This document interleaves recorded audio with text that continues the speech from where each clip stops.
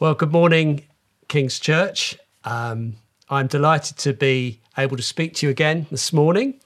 And this time I'll be sharing from God's Word around the subject of the table, which is focusing on the Lord's Supper or Holy Communion, bread and wine, whatever we choose to call it. But I think you're using this rather nice title of the table because we gather round to remember Jesus. And this morning I'm going to look at the subject of fellowship, which is about looking around, looking at those who are gathering with us, the body of Christ around us. So let's read a couple of verses to get started. I want to read two verses from 1 Corinthians 10, verses 16 and 17.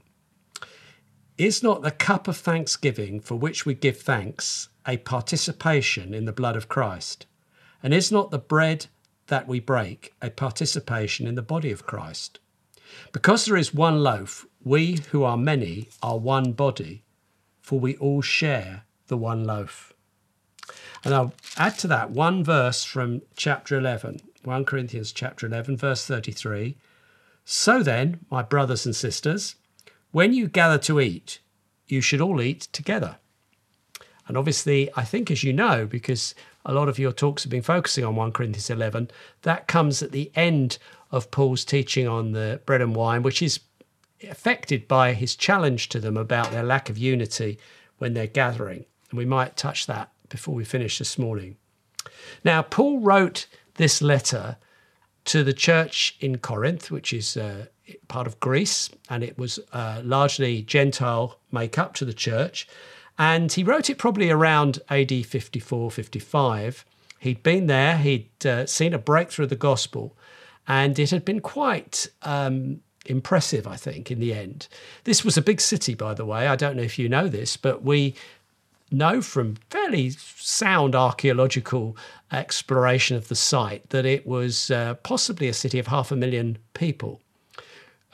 We think it was made up of 200,000 free men, of which we're pretty sure. But then you can never guess how many slaves there were, but you can assume there were nearly twice as many slaves. So that would be about 500,000 souls in this city. So a pretty big city, even by our standards. And Paul had felt pretty intimidated when he first arrived there and felt on the back foot, as we'd say. But God encouraged him, spoke to him, and said, "Keep going, Paul. I have many people in this city." So that suggests to me that there were quite a lot of converts.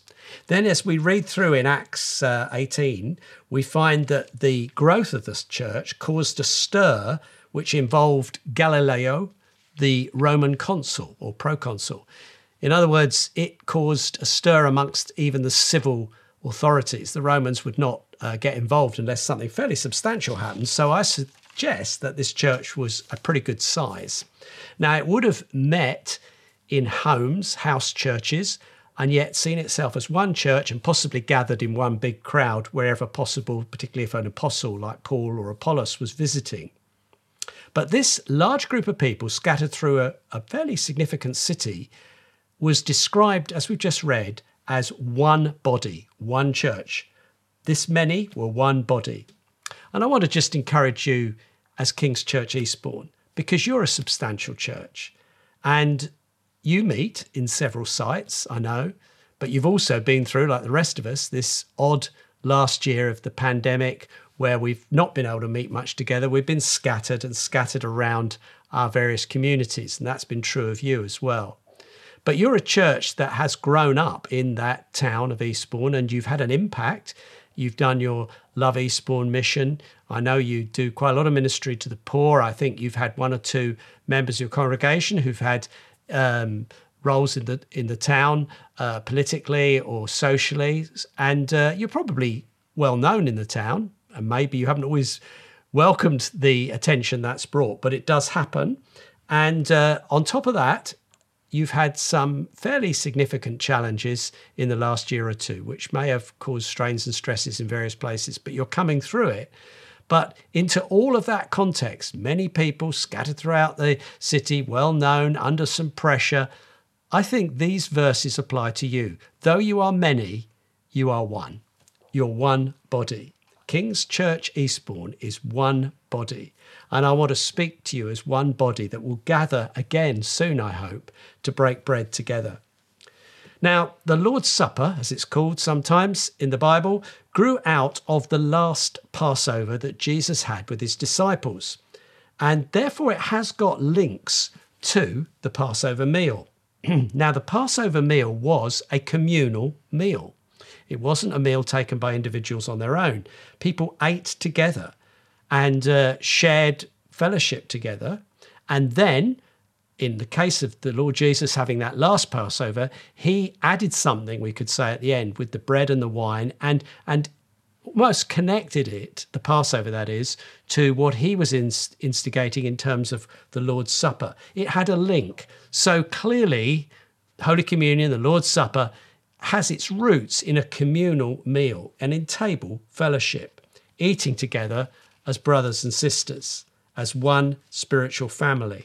And actually, it's because of that significant aspect of the Lord's Supper that Paul is so angry with the Corinthians, which comes out, if you read it, in 1 Corinthians 11, verses 17 to 22. He's so angry that they are divided and being selfish and ignoring one another, because he says this defeats the whole object of the thing. In fact, it goes against everything you're meant to be demonstrating, eating together as one, in fellowship together, and all one body in Christ. Now, it's this aspect of fellowship together that I want to explore for a few minutes. Let's first of all ask, what does fellowship mean? It's a bit of a religious word. It's a bit of a general word that we've picked up over the years, but actually it is a Bible word.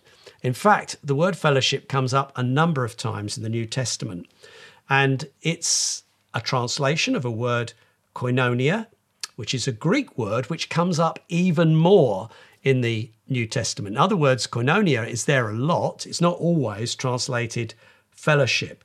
Koinonia and its derivatives are often translated along these lines. Fellowship, yes. Partnership, communion, partake, participate, share. I think you get the message. It's that sort of meaning that koinonia has. It means sharing, having things in common, being partners, and being part of one whole together. Now, it's used in our New Testaments in two ways that are linked and are quite important to understand: a vertical dimension, and a horizontal dimension. And I want to take a moment to talk about those. They're both very precious, and as I said, they're interlinked. Let's talk about the vertical dimension first of all. Let me remind you of 1 Corinthians 10 and just verse 16. Is not the cup of thanksgiving for which we give thanks a participation in the blood of Christ? And is not the bread that we break a participation in the body of Christ?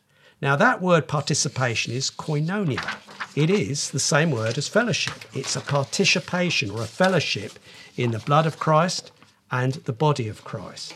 That's what Paul is saying.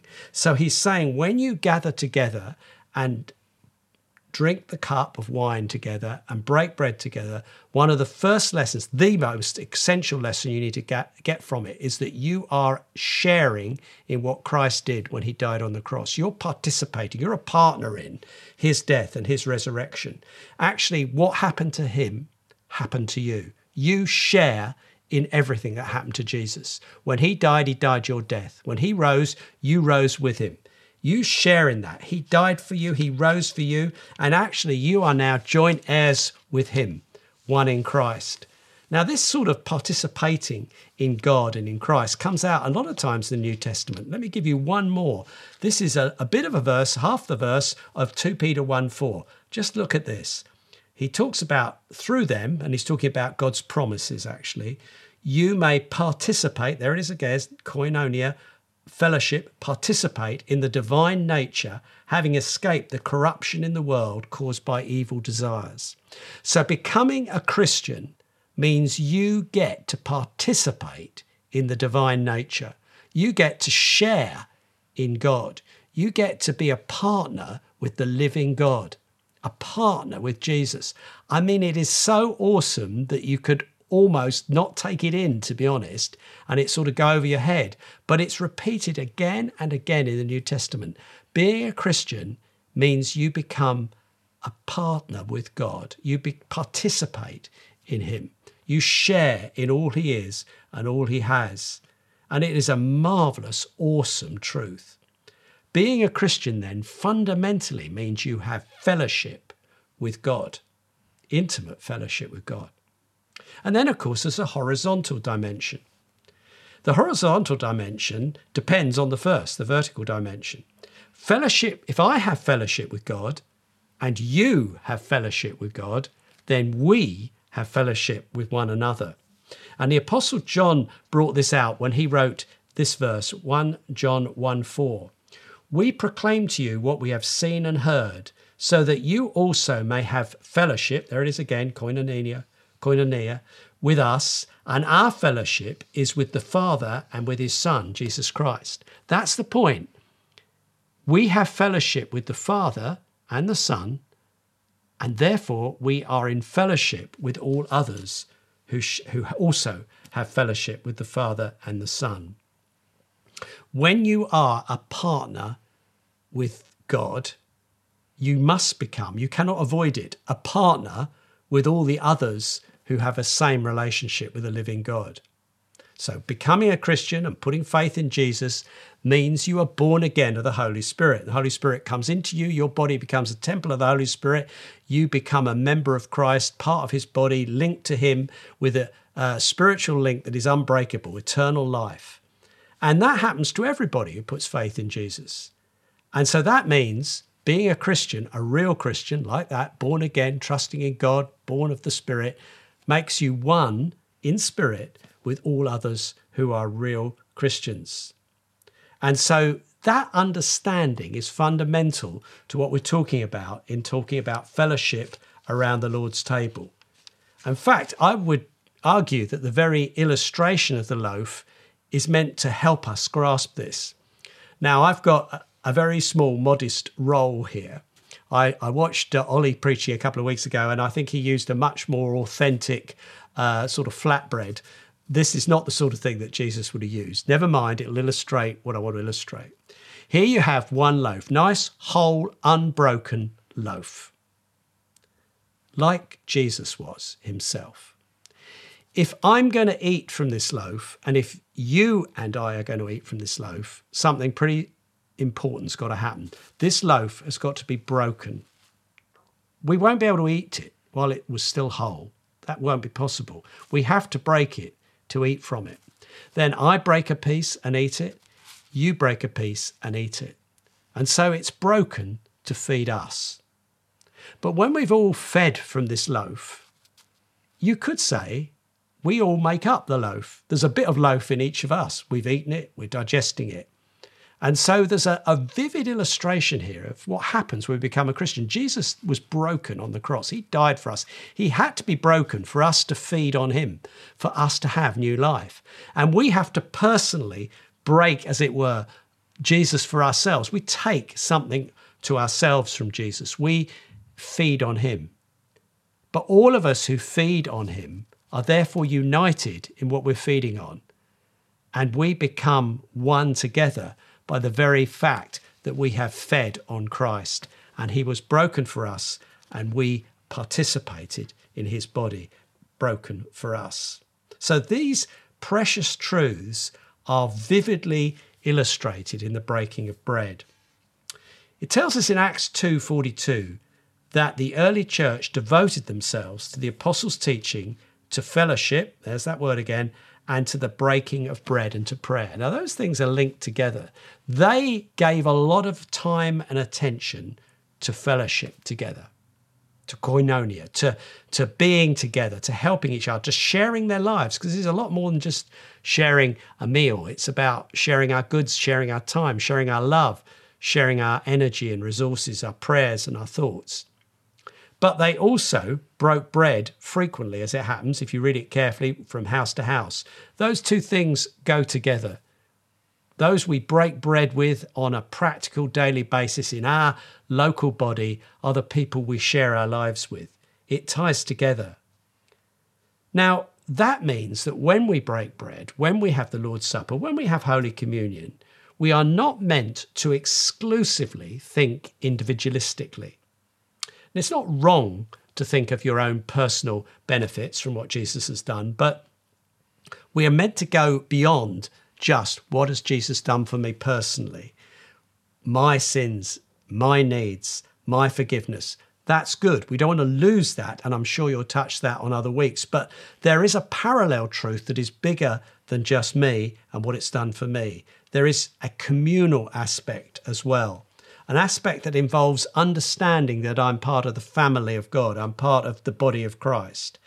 And I need to realize that and accept it and acknowledge it in what I do. And actually, there's a lot of precious stuff in that. It provokes us to think, actually, we're all saved by grace.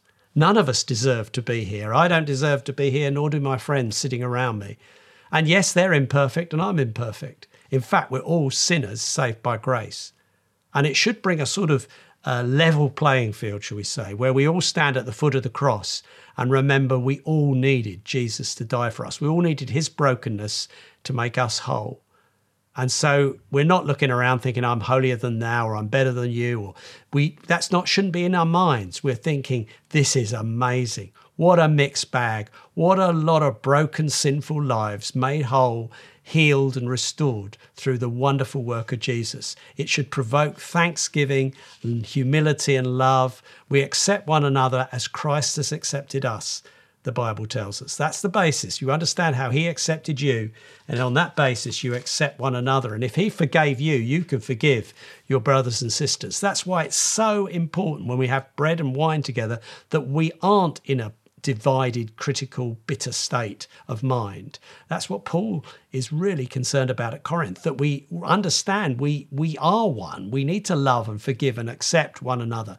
And indeed, if there is a problem between us and one of our brothers or sisters within the church where we're gathering, we need to put it right before we take the bread and wine. That's the thrust of a lot of Paul's teaching. You can't just lightly come and do this and say, we're all one in Christ, but actually I'm bad-mouthing and criticizing and maybe really pulling down one of my brothers or sisters. Don't do that. It's dangerous and we can't do it. We need to put that right, do business with God, and then come in unity to the table.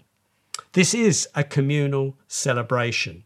And I want to, in my last part of the talk, come back and just give that a bit more emphasis yet again. As I said, this meal, the Lord's Supper, grew out of the Passover meal. Now, that was very much a communal meal. And so there is something quite important, I believe, in seeing this bread and wine as a communal meal. Now, it doesn't have a limit on how many. It could be huge or it could be a very small number. But I think there needs to be a community breaking bread together to really catch what's going on here. But there's something else about this. The Passover was a meal of celebration together. They were celebrating something. They were celebrating God's deliverance of his people from slavery in Egypt, the Exodus, the Passover around the Exodus. That was what they were celebrating. And it was also the birth of a new nation, God's people, Israel, under Moses. There's a lot to celebrate in the Passover. We're celebrating liberation from bondage to slavery, being set free from a horrible, cruel tyrant, and we're celebrating becoming one people, the people of God. Now, I don't think it's accidental that Jesus picked that meal, picked that moment up to bring the transfer to what we call the Lord's Supper. It was obviously intentional. I mean, Jesus himself is a fulfillment of the Passover lamb picture. That's just a picture, a type of the wonderful liberty Jesus brought. He died, his blood shed for us, protects us from judgment, keeps us from death. And also the same act of judgment on the evil powers that held us slavery are acts of liberation for us. That's exactly what happened at the Passover. And then as we come out from slavery, we realize we have been brought out to be God's people, to go in somewhere and take the promised land. And all of that has massive resonance for what happens when you become a Christian, what happened when Jesus died and rose again. Our judgment went, the judgment fell on our enemy, sin and Satan. Their power in our lives was broken. Our slavery was ended. We were free to follow Jesus. We're free to be children of God. We're free to live in the new life, in the Holy Spirit, and produce the fruit of the Spirit, enjoy walking in the Spirit. We're free to be the people of God, a holy nation, proclaiming his goodness to the whole world, a nation brought out of all the other nations, a nation born in a day, just like that nation was. What a wonderful parallel celebration comes through in the bread and the wine. Now, it is a celebration. Let's pause there for a moment. At the Passover, there was a celebration tone, a celebratory tone. And when Jesus ate the Passover, that last Passover, what we call the Last Supper, when he ate that with his disciples, it was a normal Passover. It was a Jewish Passover. So in that old covenant setting, it would have had a definite note of celebration. Now, Jesus solemnly explained to his disciples that he was about to die, and he brought in the note of solemnity, quite appropriately, of course, of his own body about to be broken and his own blood about to be shed for them. And then we're told, and you can read this in Matthew 26:30, we're told when they'd finished, when they had sung a hymn, they went out to the Mount of Olives. When they'd sung a hymn, what's that about? What sort of hymn was that? Well, if you're like me, I always imagined that would have been a quiet, sober hymn, maybe almost like a dirge or a sad chant, because they just heard this sad news that Jesus was going to body was going to be broken, his blood poured out. Actually, I don't think I'm right. In fact, I know I'm not right. That hymn was a classic, ordinary Passover hymn. There were a number of them, Hallels they're called, and they were drawn from Psalms 114 through to 118. Psalms 114 through to 118 were sung in different contexts at Passover. That's where they come from. Now, if you read those Psalms, they're Psalms about victory over the enemy, Egypt. There's Psalms about liberation from slavery, about God's love, God's faithfulness, God's strength. And the Jewish instructions for these hymns were, and I quote, they were to be sung in a lively, boisterous, exuberant manner. Lively, boisterous, exuberant manner. Now, you could say to me, come on, John, Jesus has just talked about his body broken and his blood poured out. They wouldn't have sung in a lively, boisterous manner, would they? Well, hang on a minute. Let me remind you that the disciples didn't get at all what Jesus was saying. So they might have been a bit confused and mystified by some of his talk about my body broken and my blood poured out.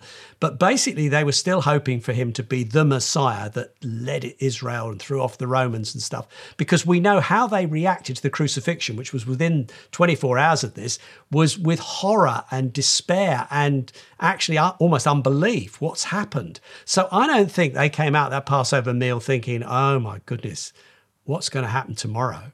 I think they were confused and a bit subdued. They'd seen Judas leave the room, but they hadn't quite understood why. And I think they knew what a Passover was meant to be. These are 11 Jewish men. They aren't British men. They're not reticent. I think they'd have sung their hymn with their usual gusto, because they're looking back and remembering, we're the Jewish people set free from Egypt. And I think they would have sung it with a lively, boisterous, exuberant manner. Now, what about Jesus himself? Now, obviously, he was fully aware of what was happening. But we're told elsewhere in the Bible that he endured the cross for the joy of what was coming, what was set before him. He knew the ultimate result would be liberty for millions of people, including, I hope, many of us listening this morning. He knew there would ultimately be victory. That didn't make the task he faced any more easy. We know that from the Garden of Gethsemane. But he had a joy before him that caused him to endure the cross. So I think he would know these hymns reflected something more profound than his disciples understood. And I wonder if Jesus could not have joined in reasonably enthusiastically, knowing that one day, quite soon, he'd be victorious and a greater deliverance would come. So I believe the exuberant celebratory aspect was there. And it certainly can be there when we break bread. Now, yes, it is important to remember Jesus' death, and you will do that in some of the talks coming up on your table series. But it's also important to remember that Jesus is not on a cross now. He is risen from the dead. He's at the right hand of the Father, and he has set us free, and he has brought liberty.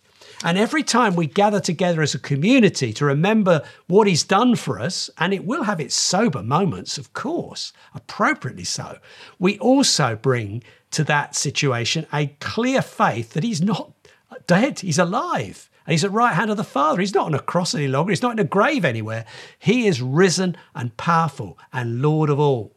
And we have been brought into liberty because of that. So we can sing some of our songs with a lively, boisterous manner as well. Totally appropriate. A greater deliverance than the Passover celebrated. So although there are definitely personal, sober aspects to the table, to the Lord's Supper, there are also corporate, celebratory aspects. And we need to emphasize both. We won't always have a major emphasis on one at the expense of the other, although I do think that all of these elements are there every time. But we can break bread as often as we like. We're told whenever you do it, or as often as you do it. So we can be doing it all sorts of times. And sometimes we'll major on being all one body, friends together, in fellowship, partners, sharing. We'll major on that. And maybe with that, we'll major on the celebration. We're one nation, brought out from death, liberated by the work of Jesus on the cross. We'll major on what the resurrection means for us. That will sometimes be our main emphasis. At other times, maybe the emphasis will be more strongly on forgiveness or all that Jesus has done for me personally. That's fine. But let's not miss out on the celebration and the fellowship that this wonderful meal reflects. So God bless you as you begin to emerge from lockdown. And I know the plan is to break bread often together. God bless you as you do it, especially in that precious opportunity to do it in person together once again. How exciting that will be. How much I look forward to that very much, because that context gives you the ideal opportunity to re-establish and re-emphasize this is a communal meal. It's a celebratory meal. We are the body of Christ. We are the children of God. We are partners with the living God and partners with one another. God bless you.